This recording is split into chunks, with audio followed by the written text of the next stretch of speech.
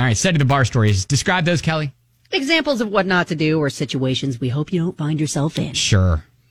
It must be tough having a famous name or an infamous name. You were just, a certain name, and then all of a sudden someone goes and makes it different, or there's a character named after you. Maybe you were a Michael Scott, and then all of a sudden The Office comes out, and now you've got a famous name. That would be a fun name, though, to have. Michael Myers, maybe not so much. Right. If you can manage to make it through the day without breaking the law when your name is that of a famous movie villain, then you're doing okay. What did Michael Myers do?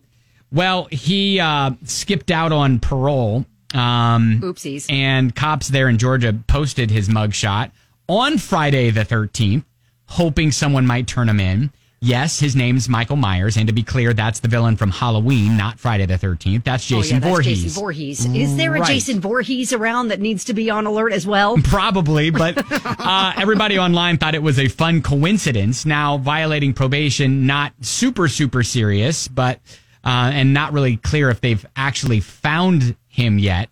But his mugshot has been trending, and Michael Myers...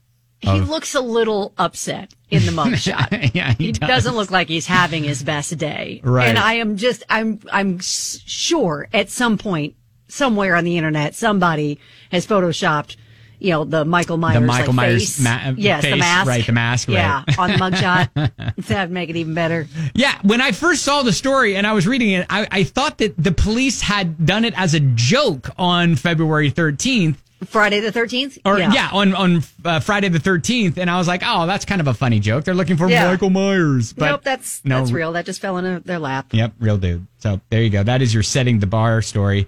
So yeah, if you can manage to make it through the day without breaking the law when your name is a famous movie villain, then you're doing okay. You have a bigger responsibility to uphold.